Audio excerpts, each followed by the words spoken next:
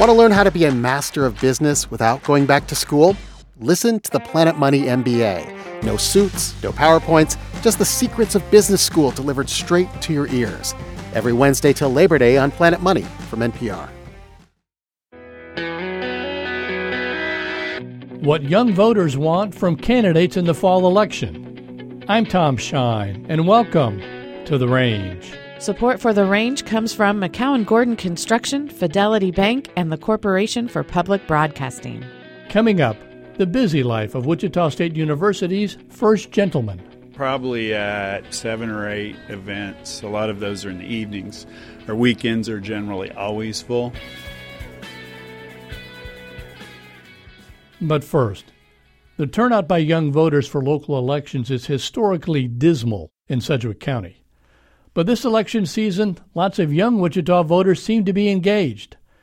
Celia Hack spoke with some of them about their top priorities for November's city council and mayoral races. At a Wichita mayoral forum in June, a crowd of young voters crammed into a room in the Evergreen Library to hear from candidates. What is your vision for attracting and retaining young talent in the city of Wichita? We have to highlight and create more opportunities, particularly for young folks. Retaining young talent, I know a little bit about. So that's why you have to have job diversity. And I want to bring that energy that excites you to stay right here in our community. In Sedgwick County, only 3% of 18 to 29-year-olds turned out for the general election in 2019.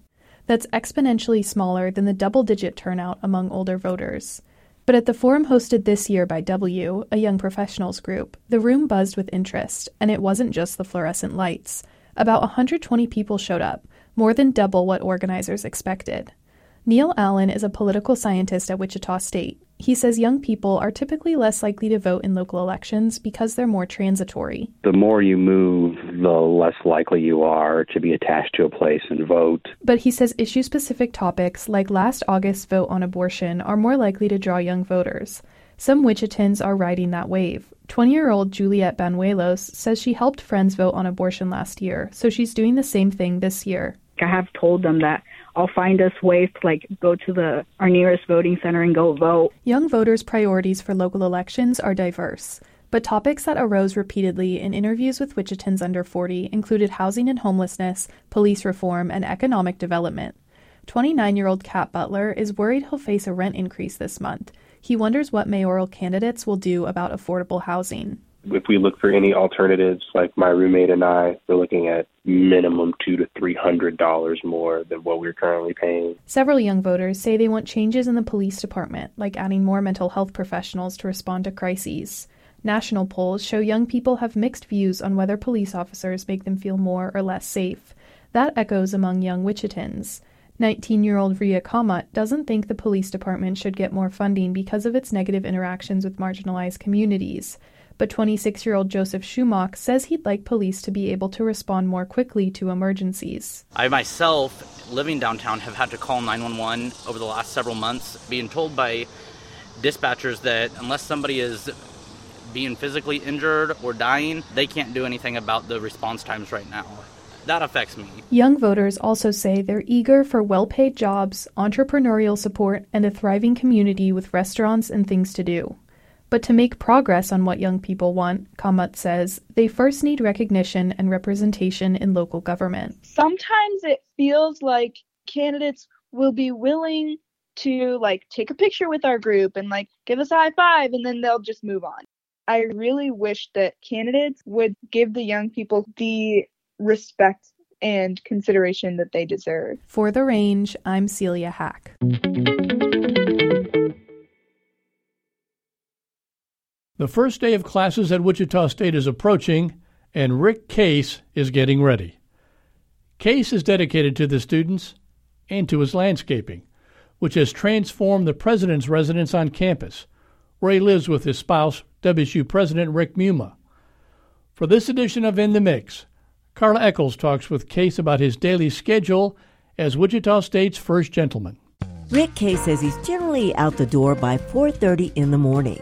He and President Rick Muma run throughout campus, making a stop or two to pull weeds. And so if we see something that's maybe been overlooked or a stray weed here and there, we just stop and we'll pull them ourselves. Oh my God! I don't know very many presidents and first gentlemen who do that. Yeah, we're probably a little unique in that. But again, it's both our passions. And so then we come back. He gets ready for work. I usually go to the gym. And then I come back and start working on landscaping. Or if we have lunches, I host all those and take the kids through the house. And then we have a lot of events. Lots of events during the school year, every week. Probably at 7 or 8 events. A lot of those are in the evenings. Our weekends are generally always full. And then, of course, we prioritize the students. We try to support as many of the various colleges and their events that we can get to. What will we be surprised to know about the role of the first gentleman? I think you'd be surprised to know that role can be as expansive or as narrow as the person wants to make it. My master's is in adult education, so I've kind of come home. I didn't teach during my career, but I've kind of come full circle from when I was in college and doing my student teaching. But you can be as involved as you want to be.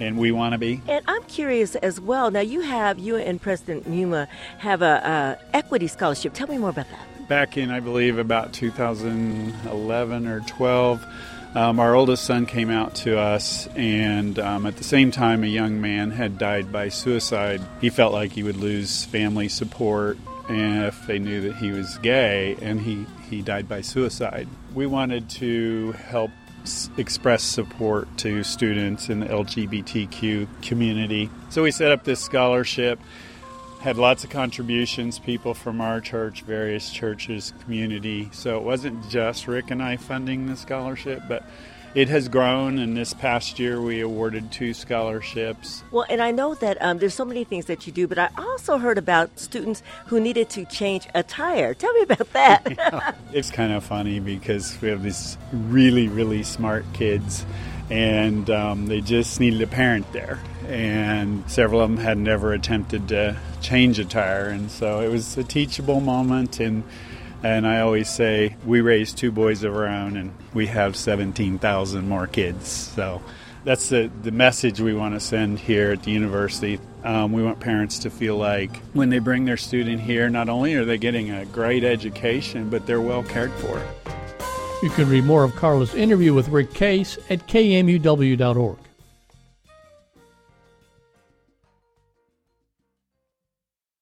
And one last thing. KMUW was named 2023 Station of the Year by the Kansas Association of Broadcasters. I mention that not to boast, although, hey, come on, that's 10 in a row, but to point out that we take our responsibility seriously to deliver insightful, accurate news. Journalists are a lot like cats when it comes to awards. We often try to act uninterested, but deep inside, we want to win. One other thing worth mentioning is that any awards or accolades we receive would not be possible without the people who support KMUW and public radio. So, thank you for that. We'll continue reporting the news to the best of our ability. And if we happen to win an award or two, well, that's good too. Thanks for joining us on The Range. Our producers for this week's show are Beth Goulet and Jonathan Huber. Our digital producer is Hugo Fan, and Torrin Anderson composed our theme music. The executive producer of The Range is Fletcher Powell. I'm Tom Shine, and this is KMUW, NPR for Wichita.